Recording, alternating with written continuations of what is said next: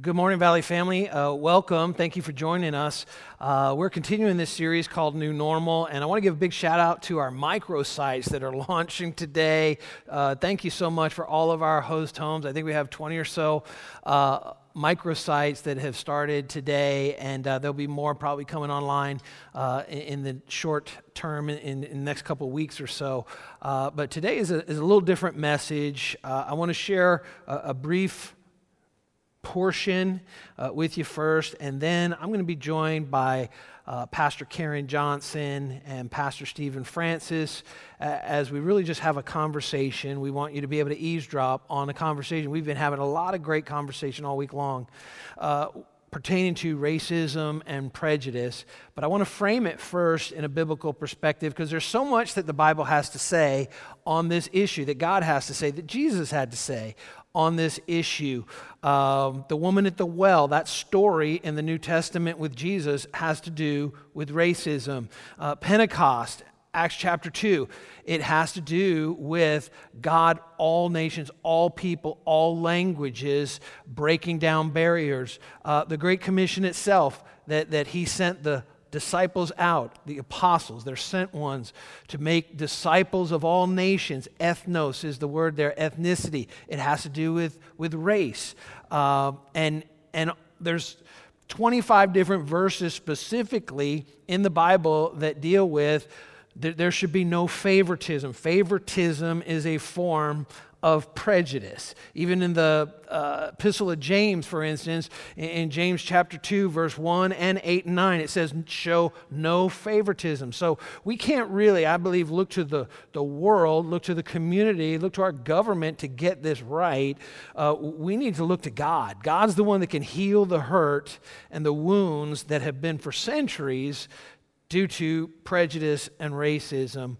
And I think the clearest story or passage in all the Bible that speaks to race really, really directly, it's not even an inference, it speaks to prejudice, it speaks to racism, is the story of the Good Samaritan. So if you have your Valley app, I'm going to invite you, go ahead, open that up right now. We're going to jump right into this story that Jesus told about the Good Samaritan.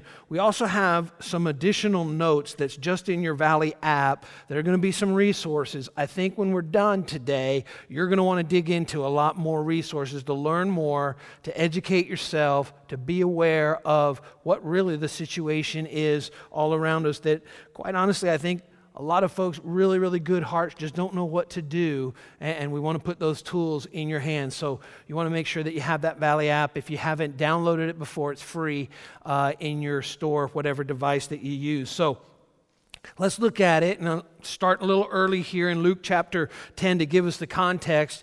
Luke chapter 10, there's actually a man that comes to Jesus, and he has question and answer. So we're going to first look at question and answer with Jesus, and then question and answer with Stephen and Karen as well. So it's all about Q&A today. So Luke chapter 10, beginning in verse 25, says, on the occasion, an expert in the law, so he's a religious leader, stood up to test Jesus. So his motivation wasn't even pure.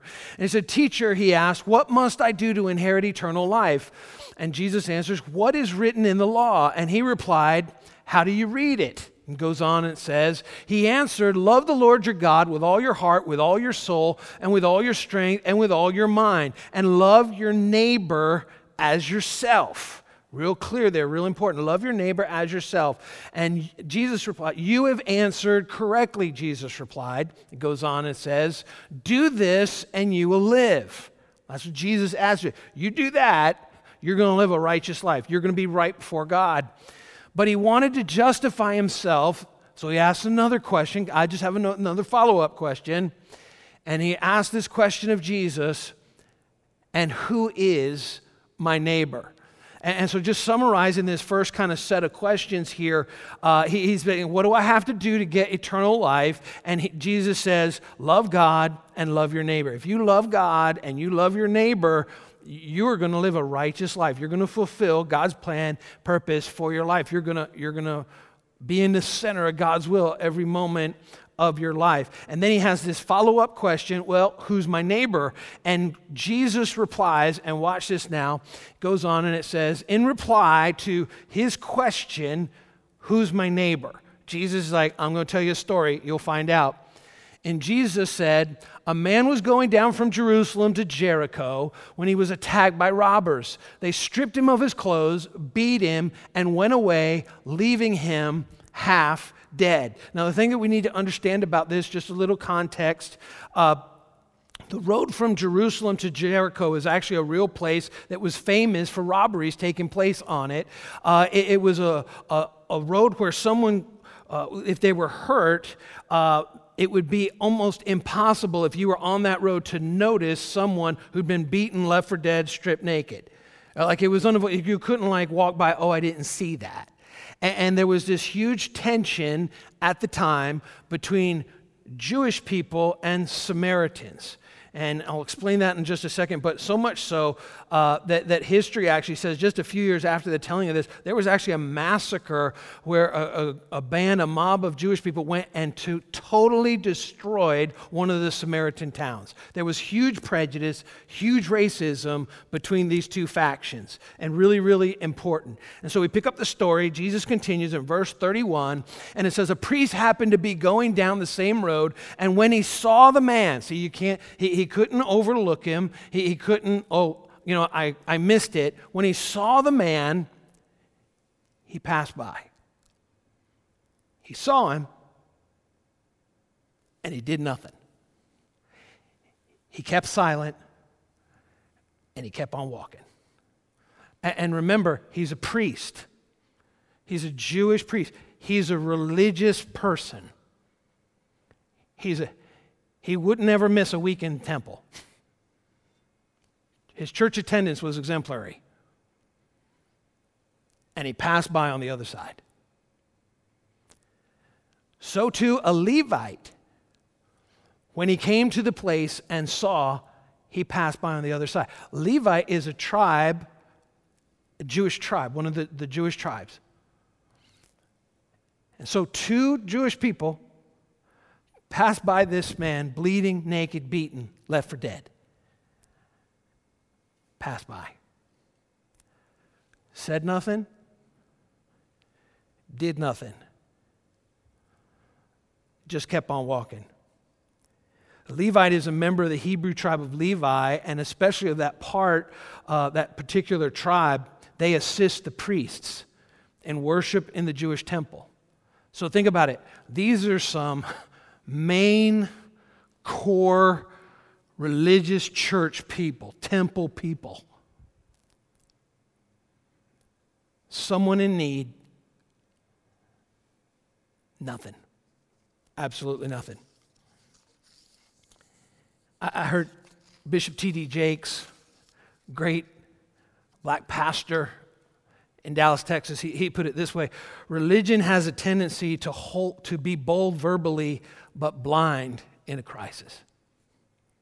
To talk a good talk, but in the middle of crisis, there's no action. I think there's a lot of truth to that. I think there's more truth to that than a lot of Christians want to admit to. Picking up the story again in verse 33. But a Samaritan, remember, they're enemies because of prejudice and racism rampant at the time. They would be diametrically opposed, in conflict with one another. But a Samaritan, as he traveled, came where the man was, and when he saw him, the priest saw him and the Levite saw him and kept on walking. But when the Samaritan saw him, he took pity on him. And he went to him. He didn't expect the man who was beaten and bloodied to come to him and say, I need help. He didn't wait till he cried out. He didn't wait till the man said, does anybody care? He came to him. He saw and he went to him.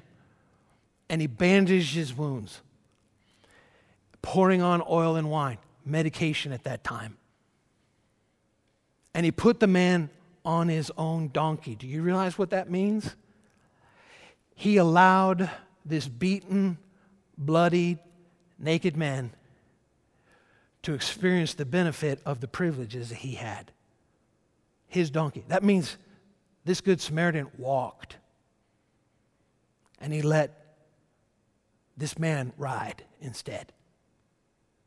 This is a powerful story all about racism and prejudice and how it should not be any part of our lives. And he brought him to an end, and he took care of him. Samaritans were the reason for the conflict. They were half Jew and half Gentile race, and they'd intermarried, and they were discriminated against.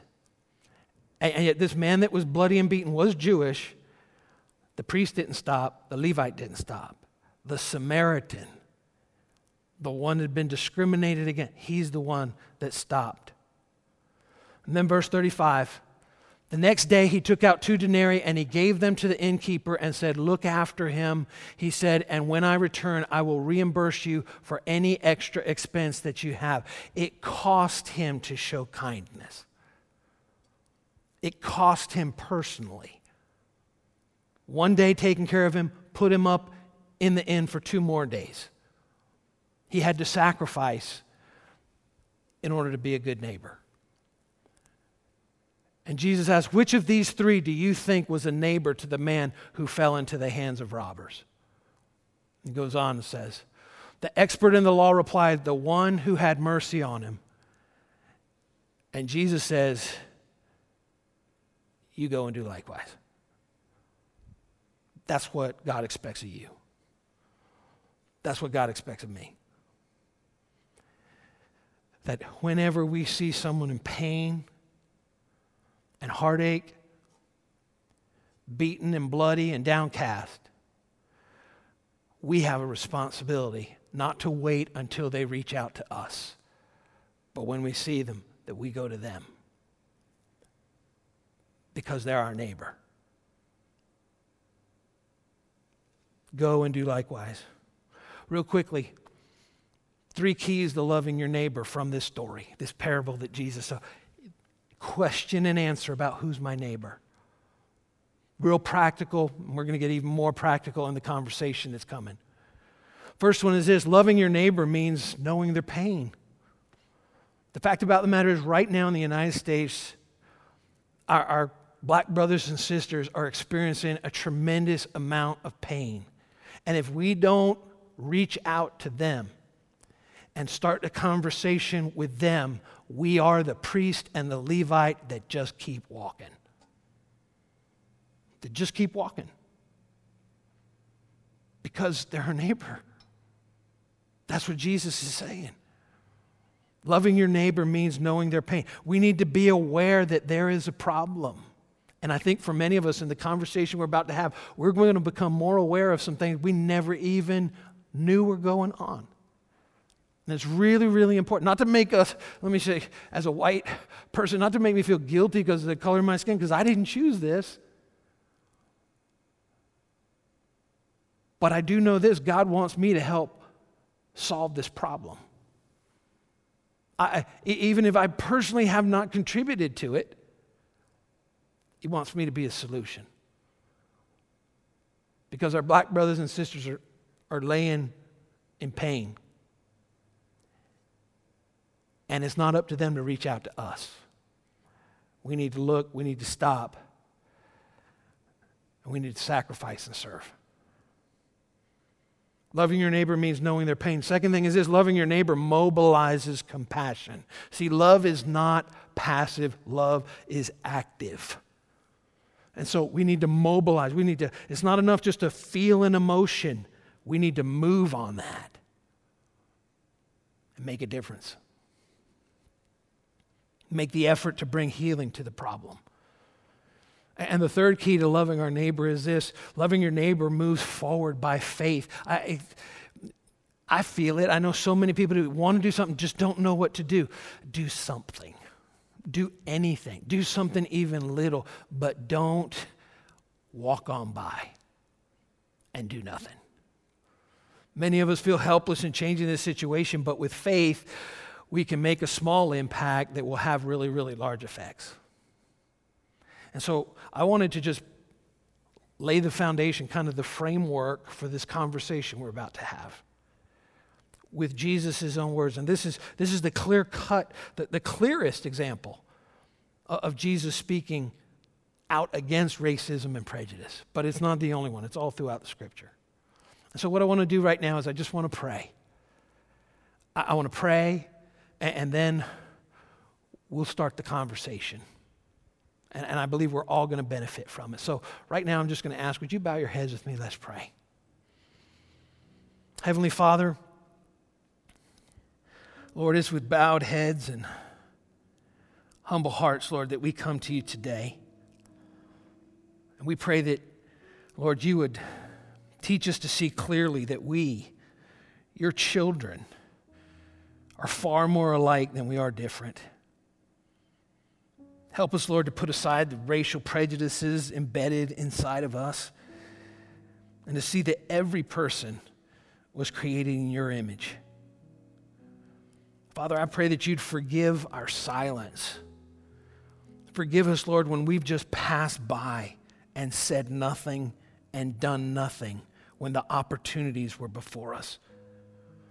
Give us strength and courage to speak out against racism and injustice and to work for the transformation of unjust systems that keep some in bondage even today. That we may more fully live out your kingdom here on earth through Jesus Christ, your Son, who came to set us free.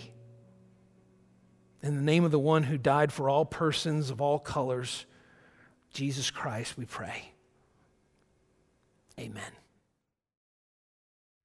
Well, welcome once again. I'm really thrilled to have Pastor Stephen Francis and Pastor Karen Johnson joining me on stage right now because this is really a conversation actually for hours and hours this week. We've been talking in the office, and we want to just allow you to kind of eavesdrop on the conversation. I've learned so much literally in the last 4 days. And I think I'm not alone in that many of us don't quite know, first of all, what you're feeling as African Americans and in response to current events that have just happened recently and are still going on as well. So we're here to learn, and we're just humble and we want to learn. And we want to be more like Jesus Christ in the way we respond and what we do. So, Stephen, can you just share with us, starting out, your feelings about George Floyd's murder? It's reprehensible what happened to him, and we condemn that. But I realize in our conversations we've already had that as painful and difficult as it is for me, as a Black American, it's a whole different place for you. Well, first off, I just want to say thank you for giving us the opportunity to even have this conversation. And this is something that needs to be happening more, not just in church, but in homes. And to be able to do this is truly a blessing. So thank you for this. And, I can only speak for myself, with anything that we're going to share. I just want to be clear that I am a Black person from the Black experience. I don't want to answer for all Black people, but I definitely do want to be honest and vulnerable about my experiences. So I say all that now to give you the answer with George Floyd and how it affected me. We had a conversation before about the also horrific killing of Ahmaud Arbery. And that was something that really saddened me. But the George Floyd situation really broke me. And I think there's a reason for that. And just kind of giving just a quick recap or a summary of things that we've spoken about is that often we see in history that normally when someone deals with persecution or a difficult situation, it can unify a community. Right. Scripture shows that how the early church was actually unified because of the persecution that they experienced. We've experienced this with America, specifically 9/11, how it united the country, it united New York to stand up. But the thing about that also is that not only is there a unity that can happen in communities, but there's actually a trauma that communities can experience well past the event. Right. And when it comes to the Black experience, when it comes to being Black in America, there is several hundred years of slavery. And obviously slavery was wrong in the sense of people should not be seen as property, but also there was the level of the abuse that happened in slavery.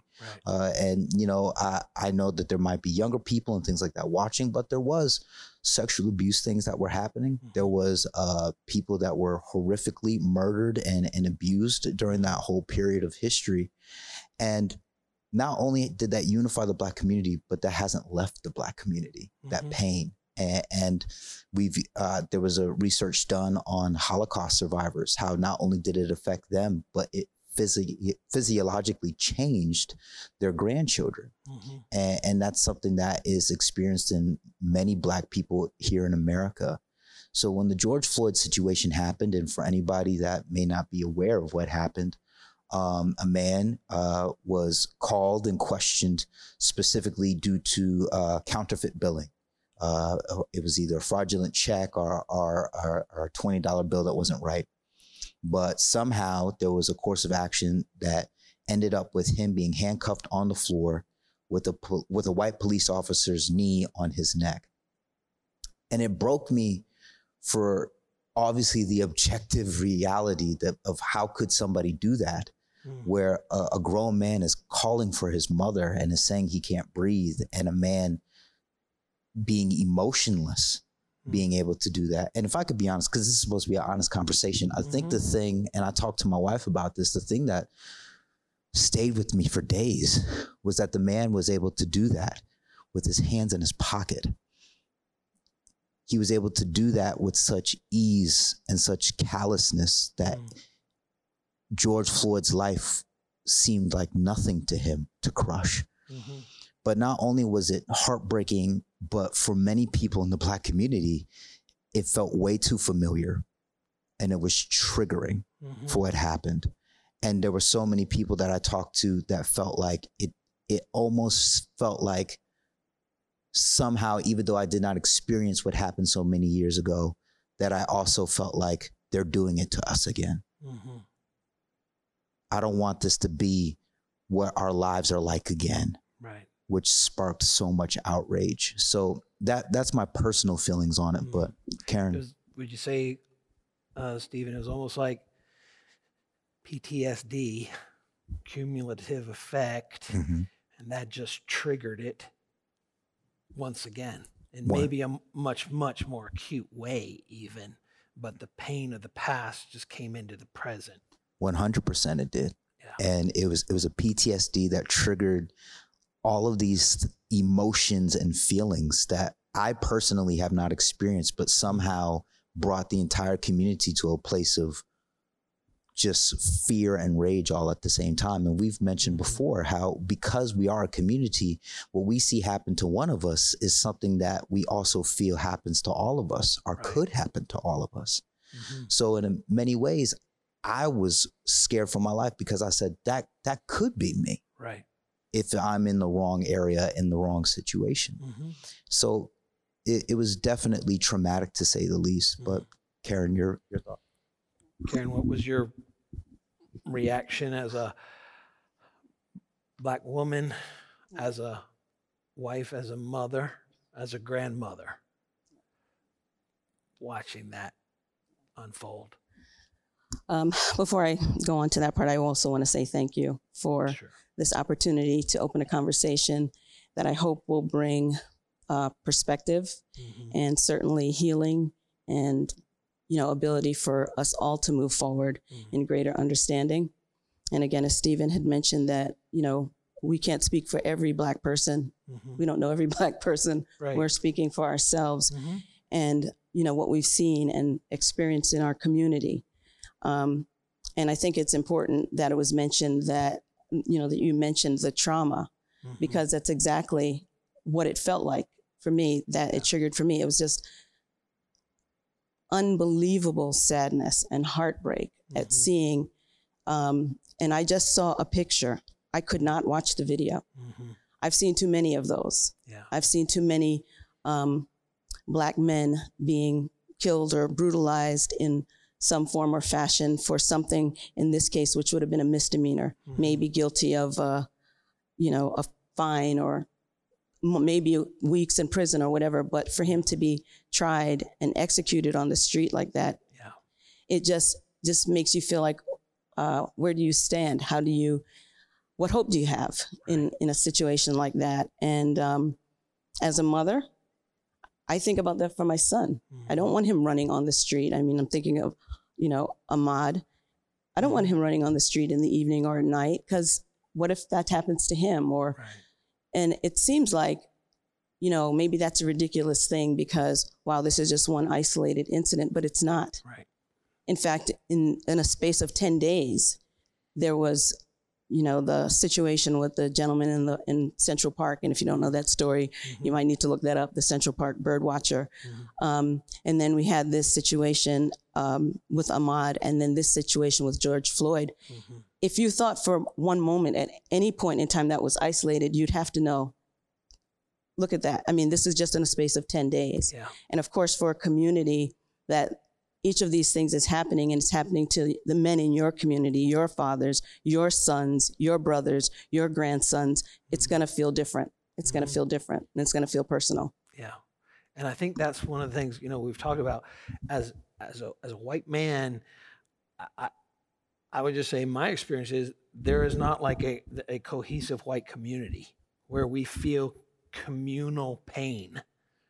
And I think a lot of that is because we have not, as a race, experienced the same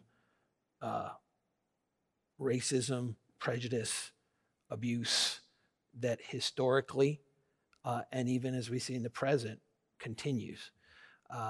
And so that was something in our conversation, even Stephen, this week with the lunchtime lift, that in preparation for that, I was like, that's not the way it is for, at least in my experience as a white man in America. And I think that was really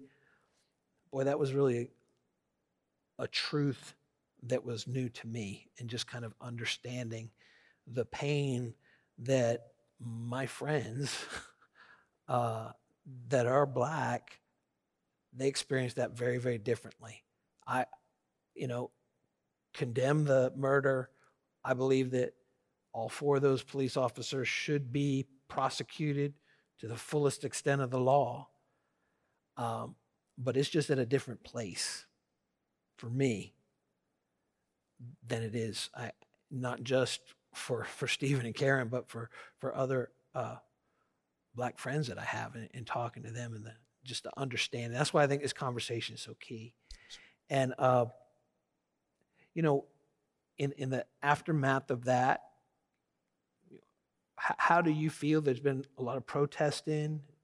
Majority by far has been peaceful protesting. There's been some rioting, some vandalism. When you see that, what's your feeling about that? Yeah, I think the protest is necessary, from the sense that it is an opportunity for a large group of people to let their voice be heard, that what happened is not okay. Yeah. And, oftentimes because of things that are happening, we can get confused with what is a protest and what is a riot. And I believe that rioting, and I just want to be clear about this, rioting is not okay. Yeah. Rioting has also proven to not work. It is not only self-destructive for the community, but it actually distracts from whatever it is that they are trying to accomplish. So I am for the protest. I participated in 2 of them as a way to show that I am for. And I also just want to say something real quick, because you mentioned the 4 police officers that should be persecuted. I do want to say, as a Black man, that I am not against the police. Prosecuted. Yes. Prosecuted. Yes. Yeah. I am not against the police. I love the police. I am very close friends, and there are members of our church, Dave Zappone, Dave Sanchez, Caleb Taylor, Danielle Kessler. These are my friends, and I am for them, and I pray for them, because I think oftentimes in the midst of difficult situations like this, they can get blanketed into a situation that says all cops are racist, all cops are are bad for the Black community. And I say no to that. That is not true. But we are against police brutality. We are against abuse of power, whatever the form, especially as believers. Yep. So there is a level now where protest is needed in order for us to raise awareness and to show that what we saw on that tape cannot stand, that we cannot go any further with it. So that would be my answer to that. And I know Martin Luther King says that rioting is the language of the unheard.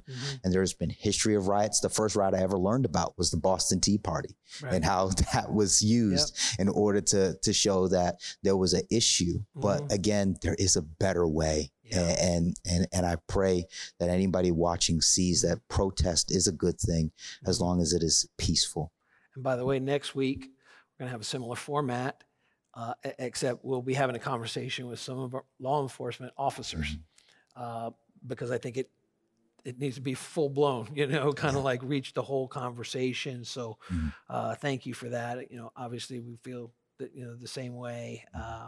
That not only those 4 police officers should be prosecuted to the fullest extent of the law, I believe that we should find a protest. We have people in our church that have protested peaceably. That's allowed. That we have the freedom to do that.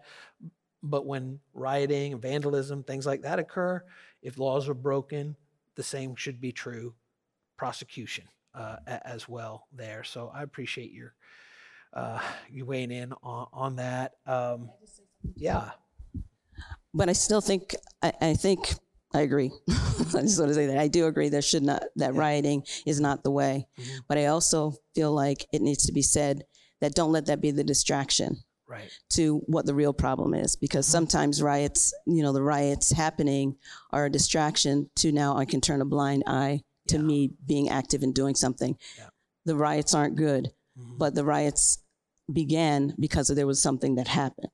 And so again, riots aren't okay, but don't miss that there was an injustice that needs to be dealt with. And so don't let that get lost. Don't call like a technical foul. Exactly. Dismiss the message. Exactly. Dismiss the point because of I guess we could just say some bad apples. A few bad apples, because it really doesn't represent at all. It's fractional, the number of people that have been protesting peacefully. Yes. And if you think of the number of protests across the country and even in other countries that happened that were peaceful, it would be the same if you said, because those 4 police officers that killed George Floyd makes all police officers bad. It would be the same kind of thing to say, because of protests and because of these riots, everything it's on that. Not true on either count. No, it doesn't equal. So I just want to make sure in all of that, what was happening doesn't get missed. Yeah, so important. Karen, I'll just let you keep the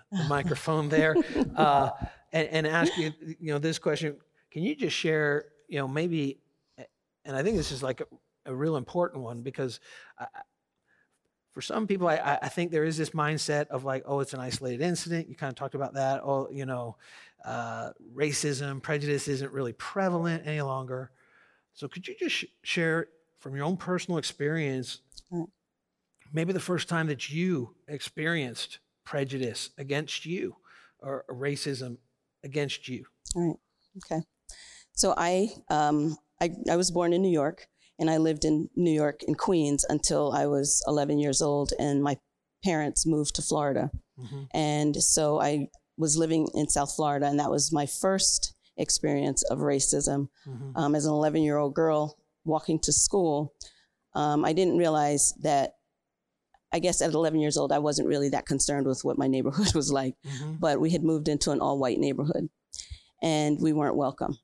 And it became really apparent as the weeks and months and years went on. But in my first few weeks of going to school, I was walking down the sidewalk and my neighbors would turn their sprinklers on us. And it's probably hard to imagine like what would happen because we don't really have sidewalks like that. But where I lived, the yards were pretty far apart. And not only was there a good distance between the house and the sidewalk, but there was also a good distance between the sidewalk and the street. So no matter how you sliced it, if you ran, you're going to get soaked because you're going to either have to run the distance to get across the front of the house. You're going to have to run through the grass. And these are multiple sprinklers that are coming up. And, time and time again, we'd walk down the sidewalk and all of a sudden the sprinklers would come on. And, I had to go to school many days soaking wet because if I went back home to change, I would have missed the bus. And my parents were working and there was no other option for me to get to school. And I remember the first time that it happened, I didn't get it. Until I heard some of the kids in the neighborhood talking about, did you see what happened? And realizing, that was intentional. And so we began walking in the street and had some scary events with that, people sideswiping us as well on the road to, make us have to run back onto a lawn, which had a sprinkler going. And so at 11 years old, I didn't think I was that scary, but here I was in a neighborhood that, that was their way to show us we didn't belong. Wow. Yeah. And I'd like to say this. I might seem like I'm that old. It wasn't that long ago. You don't? No. Not only that, but even where I live right now, I've lived in, and I think I'd mentioned this, I've lived in Hopewell for 20 years. And there are still people in my community that will not acknowledge me. And so, it's not dead. Racism is not dead. Right. And that's something that we all need to just be really aware of. It's ugly and it's unacceptable. It's ugly. It's sin. It's demonic. The Bible says we're not wrestling against flesh and blood, principalities, powers, thrones, and those are demonic powers behind it. It's evil at the essence. Stephen, how about you? Your first experience with racism or prejudice in your life? If I could be honest, I one time, and I grew up in Hartford, Connecticut, about an hour and change from here. And I was one of those people growing up where I said, racism is done. That's not a thing anymore. We're over that. And since then, I've been called the N-word multiple times by different people. I've been treated harshly with other people. And there's sometimes, and to your point, Karen, there's sometimes a level of like, am I being crazy? Like, is it? And I had white friends say, they don't treat us. They don't talk to us the way they talk to you. Yeah. And here's the thing about this too. I think there's a very big difference between overt racism and covert racism. Because oftentimes there are people that experience overt racism, like we just mentioned, but also there's many times the side swipes and the small things that make you wonder, well, what do you really mean about that? And how do you feel about me? I had I had a friend who was white in my college. I said, hey man, I really like you. And he was single. And I said, oh, maybe you should, consider my sister. And he was like, I can never take a black woman home. And he was like, not to say that she's ugly, she's pretty for a black girl, but if I brought her home, my family wouldn't like it. And that's a reality. And I think the one big thing, and I'll try to share this quickly, is that often we experience this, especially in the business world, where and I'm grateful for this church being a part of this community, but this is the first church that I've actually worked at where it was a diverse staff. And there were so many times where in order for me to get an opportunity, I almost needed to, in order to better my chances, I had to lessen my blackness. So I would be able to be more accepted because people like what they like and they prefer what they prefer. And if I would step into a room for a job interview and I saw that I was the only person that was black, then I needed to be sure that I could talk the language. I needed to be sure that the way that I dressed and the way that I performed, to this day, I have to be mindful of the jokes that I crack on stage, the way that I present myself, because there is a mental gymnastics that I have to do to be sure that people hear what I'm saying and they don't put me in a category after I say it. And I say all of that just because I think the big thing, and we've talked about this the other day, is that I've had so many times where I've gotten into those spaces and I've had those opportunities, and I get into conversations with people that talk about black people in derogatory ways. And then they see me and then they say, oh, but don't worry about that, Stephen, you're not like them. Which is a prejudicial, racist comment. Yes. Yeah. because I am them. Right. And I'm actually more like them than I am like the people that are in the room. Right. And I had to think about how I presented myself in a way for you to say, well, he's in this category, but maybe he can hang out and be with the rest of us. And I think that's a reality that I deal with every day. And many of us have to deal with, we call it code switching, where the way that we talk and the things that we enjoy, we switch up depending on who's in the room, but that's definitely a reality. And so, you know, that statement, even, you're not like them, what's saying there is, instead of, because of the relationship I have with you, Stephen, you're breaking down the stereotype. What's being said there, it's prejudicial mindset. You're the exception. I still hold to my stereotype. Exactly. And that is blatantly racist and prejudice. And, you know, I think that's why these conversations are so important, so that we can really be aware of, as I said last week, I think sometimes someone can say racially insensitive things, but they're not a racist. But the pain is still the pain. Yes. It does not limit the pain. It does not minimize the pain. You know, one of the questions I know I've been asked recently during protests and you know, with the protest kind of, I guess, the segment response of this in the wake of, you know, what we've seen is, what about Black Lives Matters? You know, what does that say to you? And I think it'd probably be good just to answer that, or just to hear what your feelings are about that statement, Black Lives Matter. So I want to be careful with this, because there is an organization behind the phrase hashtag Black Lives Matter that I, as a Christian, do not fully agree with. And I also, as a Christian, know that there have been many things that have happened within that organization, other things that has been divisive and not helpful.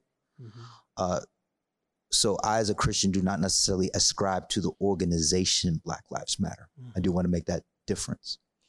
But when I hear the phrase Black Lives Matter, it does mean something to me when I hear the phrase. Because so often in our history, we didn't matter at the same level. We had the Me Too movement not too long ago. And one of the things that constantly kept coming up was that women needed to be respected in the workplace. Women need respect. And that term did not mean that men weren't worthy of respect. It wasn't a breakdown of men per se, but it was the statement that there are spaces in which women are not treated fairly that need to be fixed. Right. So when it comes to Black Lives Matter, like I mentioned before, there are hundreds of years where not only were we enslaved, but we were in many ways tortured psychologically, physically, emotionally. And then even after we experienced, say, the freedom of slavery, they implemented the Jim Crow laws, which is so, I mean, again, the idea of us even sitting here as many years ago as 60 years ago would not be favored. Right. So oftentimes we think that because Jim Crow has gone away and because slavery is no longer a thing, and by the way, we know that the Constitution that said all men are created equal also said blacks were considered 3/5 of a person. A lot of times we think that just because the law has changed, that the mentality has changed as well, but that is not the case. Right. So we see, and again, this is less than 60 years ago, it was once different bathrooms for Black people and different things for Black people. So there are people that are alive today that not only experienced it, maybe they've denounced it, but there's also, and again, just thinking of if it's possible for a community of people to carry on the trauma and the difficulty, it could also be possible that there are other people that have carried on the prejudice for years since then. Right. So, and that builds into systemic things, and Karen, she can talk all about that. But getting to my point is that there are things that are happening around us that clearly show that there's a mentality that Black lives do not matter the same as other lives. George Floyd's life obviously did not matter the same. That's why he was murdered in the streets. Exactly. Yeah. While yeah, handcuffed. Exactly. So, Karen, your thoughts? And, I agree with Stephen on that. When I think of Black Lives Matter, it says to me, Black lives matter too. That we do matter. And, we do believe that we're made in the image of God. We're all made in the image of God. Black, white, whatever you look like, we're all made in the image of God. And that's where our value comes from.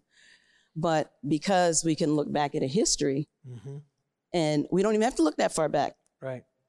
It doesn't say that we do matter. And some of the things, that are kind of stacked against a Black community that you'd say are systemic, and like, well, what does that mean? And how does that look? Yeah, talk to that a little bit, because I think that was very enlightening to me personally. Okay. Yeah. So one of the things, we were talking about is in, some of the urban communities or Black communities where they're food deserts. You've got a plethora of food, but not food that's affordable, that's good food, that food that would be nutritious for your families, which is going to down the line affect your health. It's going to affect, your well-being and your living. I didn't even know that was a thing called food deserts. So like fresh vegetables, fresh fruit, very difficult to get. Right. And if you live in an area where you might not have the transportation to drive to someplace else to get it, that's what you have. You have what you can get to, where you can walk to. And then we have, policies that allow for liquor stores in Black communities that would be, several in a small radius. That would never happen in Hopewell Junction, but it could be in the city of Poughkeepsie. And not that, it's just the availability that just promotes something that would be negative in your community if there's an abuse of that. And we have, we've talked about what it looks like if you're somebody that's on drugs in the inner city. If you're in a city area, you're a drug addict, you're a criminal. Right.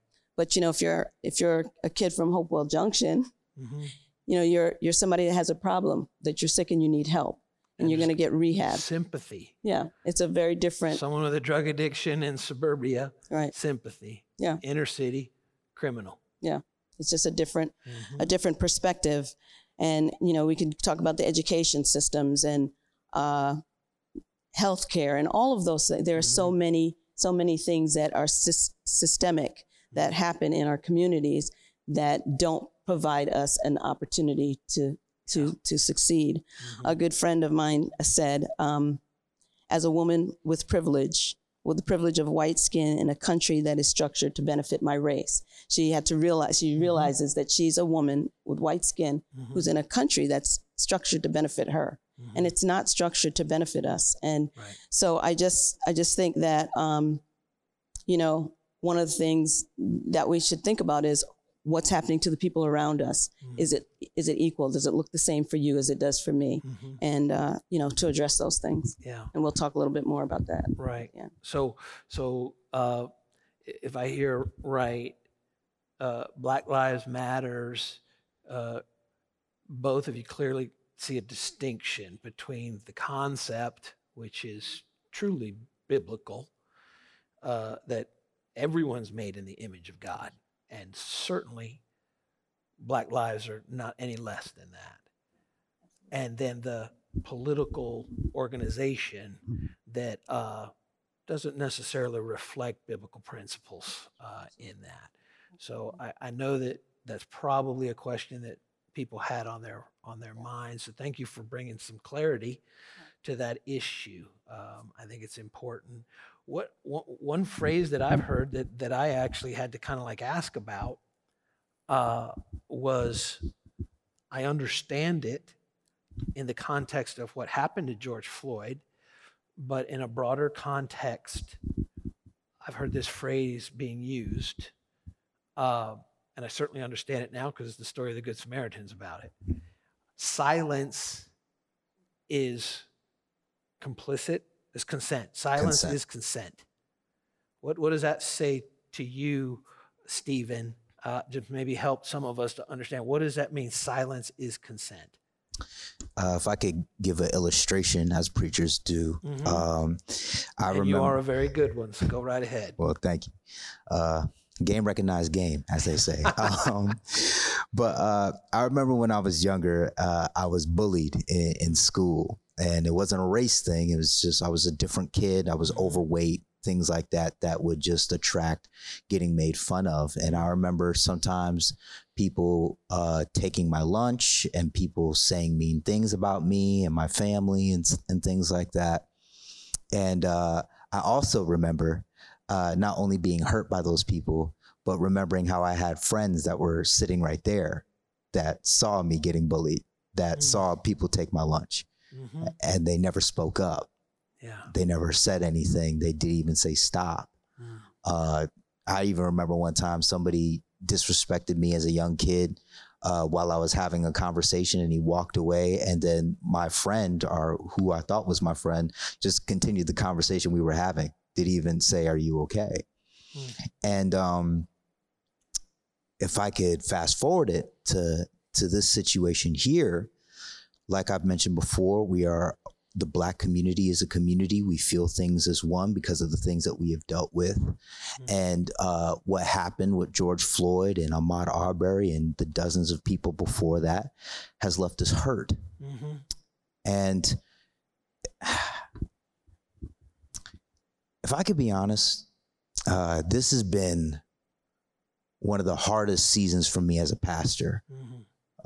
One of the hardest seasons for me as a pastor for multiple reasons. I mean, in the midst of all of this, there's still a coronavirus happening and things like that. But it's been very hurtful because there have been people that I have loved, people that I've invited into my home, people that I was at their celebratory events for, that I've also seen on social media say very hurtful things about my community. Maybe not realizing that I identify with that community, but nevertheless it hurts. And I don't even know how to face them. I don't know how to talk to them. I don't know how to continue the relationships that I have. But then there's also the category of people that that are in that same realm where I love them and I've been there for them and they've been there for me, and they haven't said anything. Yeah. And there's a level of, well, if you don't say anything, does that mean you're okay with what's happening to me? And it's amazing how we as a Black community can be thousands, millions of people, but can still feel alone in a situation. And again, that is to me what silence is consent. From the perspective of, you saw my pain, you saw that I was hurting, but you didn't care enough to intervene. Right. Because you speak and you act on what you care about. What's important to you, you will make action for. And I can't help but think about the passage of the Good Samaritan, how these two religious people walked past a man that was hurting. Right. And how I'm sure if you talk to them, they could have had some good, maybe logical explanation that they came up with why they couldn't help this man. But at the end of the day, they didn't help. They didn't help. Yeah. And again, that just makes me grateful for you.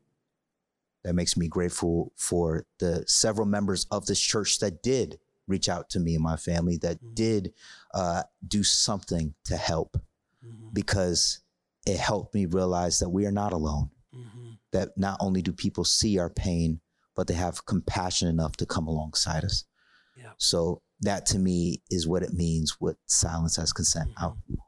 Karen, can you talk to what does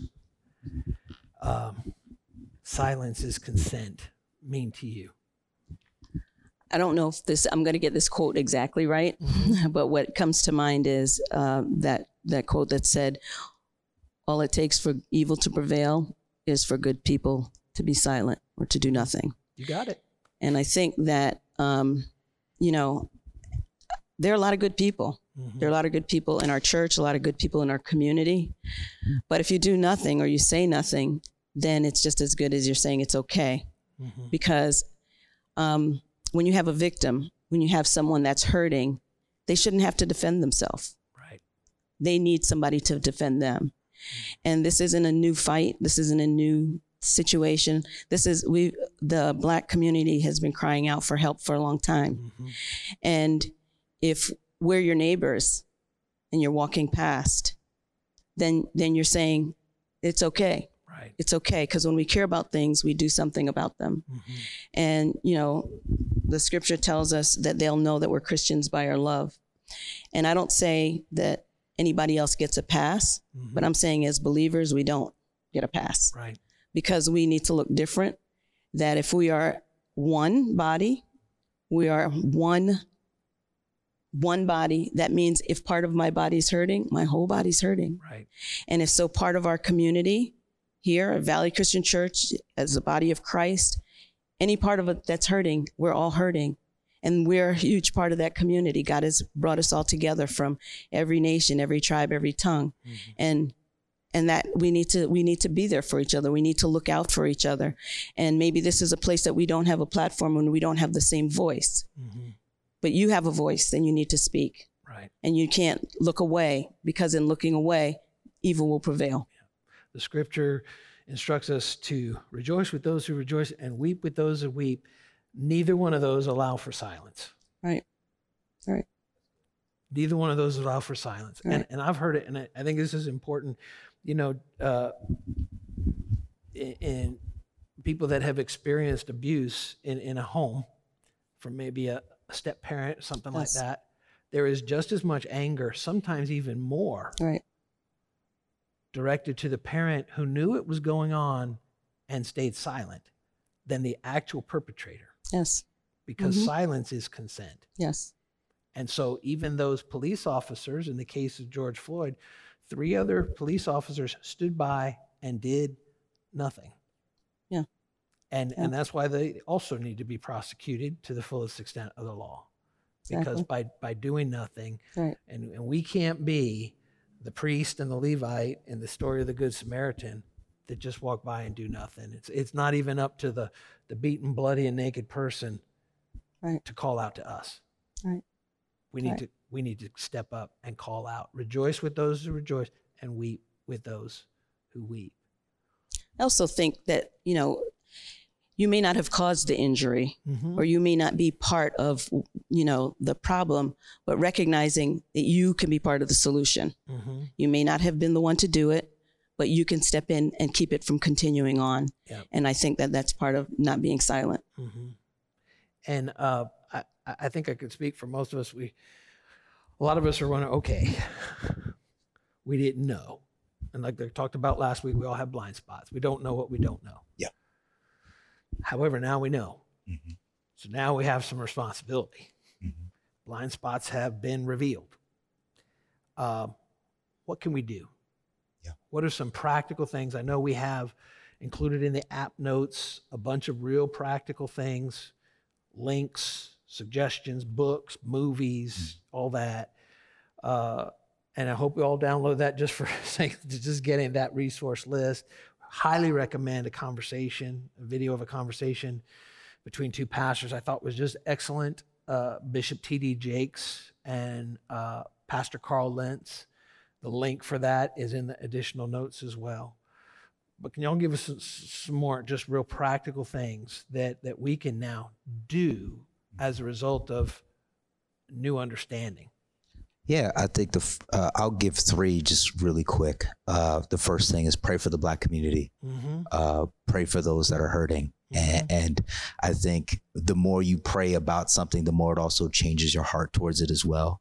And that makes the second step even easier. Once you pray for the Black community, reach out to those that are hurting. Yeah. To anybody watching right now, you know now that the Black community is hurting.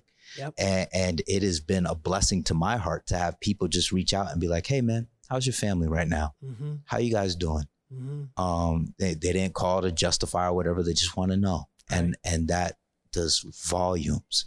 And the one thing that has been very transformative to me, and this goes outside of just black and white, but I encourage anybody to invite, if you want to grow in this, to invite a family of a different race into your home, to go to another person, to another families of a different race into their home. There's a scripture that talked about Jesus meeting a Samaritan woman, and there's something profound because Jesus, who was a Jew, was willing to drink from the same cup as the Samaritan. There's power in that. And also that creates a connection and a dialogue and an understanding that you can't always just get from a YouTube video or from a book. You get to live it out and you see it differently. So those are 3 quick ones. I don't know if you want to add any more. And with that, I would say, make sure that we don't, when we get to know someone different than us, we don't say, oh, you're different than them. That's right. That allow that relationship to blow up that stereotype. That's right. That, you know, and not, oh, you're an exception to the rule. No. Yes. They're changing your mind is what it is. Thank you for adding that. Yeah. I don't have that much more to add. Thank you, Stephen. But I will say that, you know, I love our Valley family. And there were many people that reached out to me along the way to say, how are you doing? And, you know, how's your heart? Or, you know, checking, especially community groups, which I love community groups because you can know people on a different level in those groups. And so you don't get categorized and pushed aside. Like, no, that's my sister. And so we had those things, those opportunities in many of my groups. Even so, one I just wanted to say was we were talking about the protests and the things that were happening. And, you know, she started out on one side, like, I'm not sure, you know, and then I was just telling her nothing negative. We shouldn't be going out there to riot or anything like that, obviously, but just marching for the purpose of saying that there is a problem, there is a cause, and bringing awareness. And it was so funny, by the time we got off the phone, she was like, okay, so when's the next protest? I'll be there. I'll be going with you. And just knowing that, you know, we have those in our community that will stand with us. And our church is multicultural and multi-generational. And there's so many opportunities right here for you to connect with someone different. But you can do that in your job. You can do that in your own neighborhoods or whatever it is. But open up yourself and your heart, because without doing that, you really won't truly get to know somebody in that same way. And so, you know, inviting someone into your home, as Stephen said. And then the other thing I would say is educate yourself. There's plenty of good information that will help you to know how to come alongside and, you know, maybe some of the systems or how you would vote or or the things that you would look for to be able to say, okay, I can step in to help in those areas. Just casting a vote. And I'm not telling you who to cast your vote for, but if there's something in your community that is very one-sided, then you should be looking at that. How is that keeping one part of your community down and promoting another part? That's something that we can change. That's something that we can look into. And even in our law enforcement, encouraging them to post, you know, how do you help people, or when you're going to arrest someone, the things that are happening, are those things posted so people understand how it looks, what it looks like, and making sure that all of those policies are available. They're available to us. They're mostly public, to just make sure that they're not in a way that it's not interpreted the same by all the community. And just there are many ways that we can step in to do some things. And I love the ideas that I know we'll be posting. And I think that if people will avail themselves of those, they'll find many ways to get involved and to serve and to help. There's plenty of opportunity too. Well, thank you all so much for sharing from your hearts. I know it hadn't been easy, and you know, I think we could just talk for a long time, for sure. But because this needs to be an ongoing conversation, not one time and that's it. It just needs to continue. And hopefully our conversation has made it a little bit easier for you to have some conversation starting around your dinner table. I think that's the most practical way. You know, next week we're going to have some law enforcement, you know, as well, and just hearing, and not an opposing opinion, more so like how much we actually have in common. That's the whole point. Law enforcement that love Jesus, you know, and he's first. And, you know, we're going to continue to keep this in the forefront of our minds, and the news may stop, but we're not going to stop because it needs to change. It has to change, and it needs to change with us. And so I just want to close in prayer right now, okay? Father, we just thank you, Lord, for just courage to even push through awkwardness, to really just hear hearts that have been hurting, and for many of us, we just didn't even know. Lord, we really don't look to a government. We don't look to any organization for answers. We look to you.